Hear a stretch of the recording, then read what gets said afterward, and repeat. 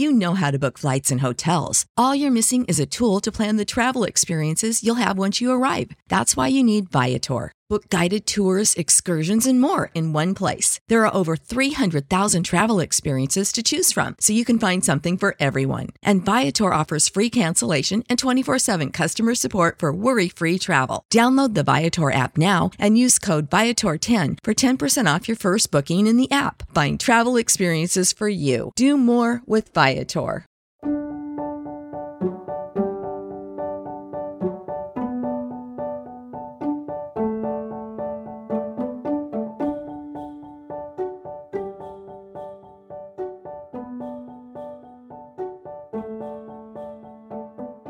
Hello everyone, welcome to Revived Devos. Today's Devo is by D.L. Moody. Human affairs would come to a standstill if we did not take the testimony of men.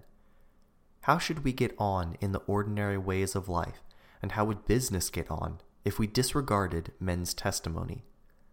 Things social and commercial would come to a deadlock within 48 hours. This is the drift of the apostles' argument here. If we receive the witness of men, the witness of God is greater. God has borne witness to Jesus Christ. And if man can believe his fellow men who are frequently telling lies and whom are constantly finding unfaithful, why should we not take God at his word and believe his testimony?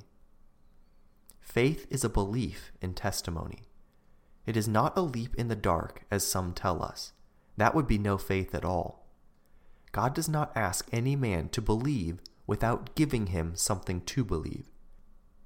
You might as well ask a man to see without eyes, to hear without ears, and to walk without feet, as to bid him believe without giving him something to believe. When I started heading towards California, I got a guidebook. This told me that after leaving the state of Illinois, I should cross the Mississippi and then the Missouri River. Then I get into Nebraska and then over the Rocky Mountains to the Mormon settlement at Salt Lake City, and by the way from the Sierra Nevada into San Francisco.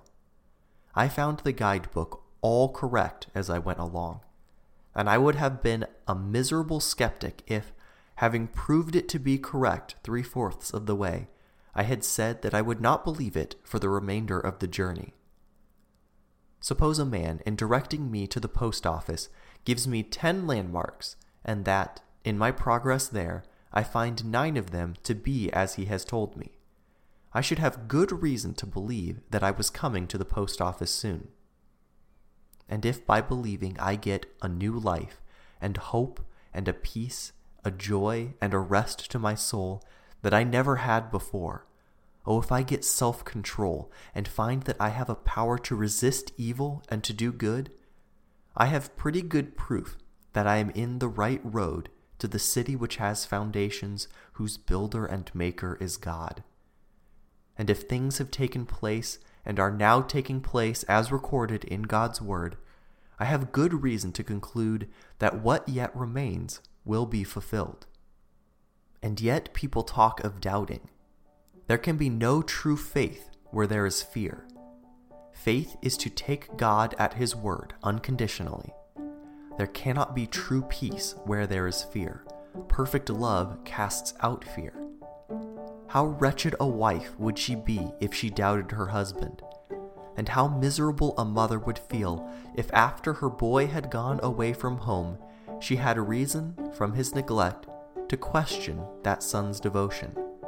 True love never has a doubt.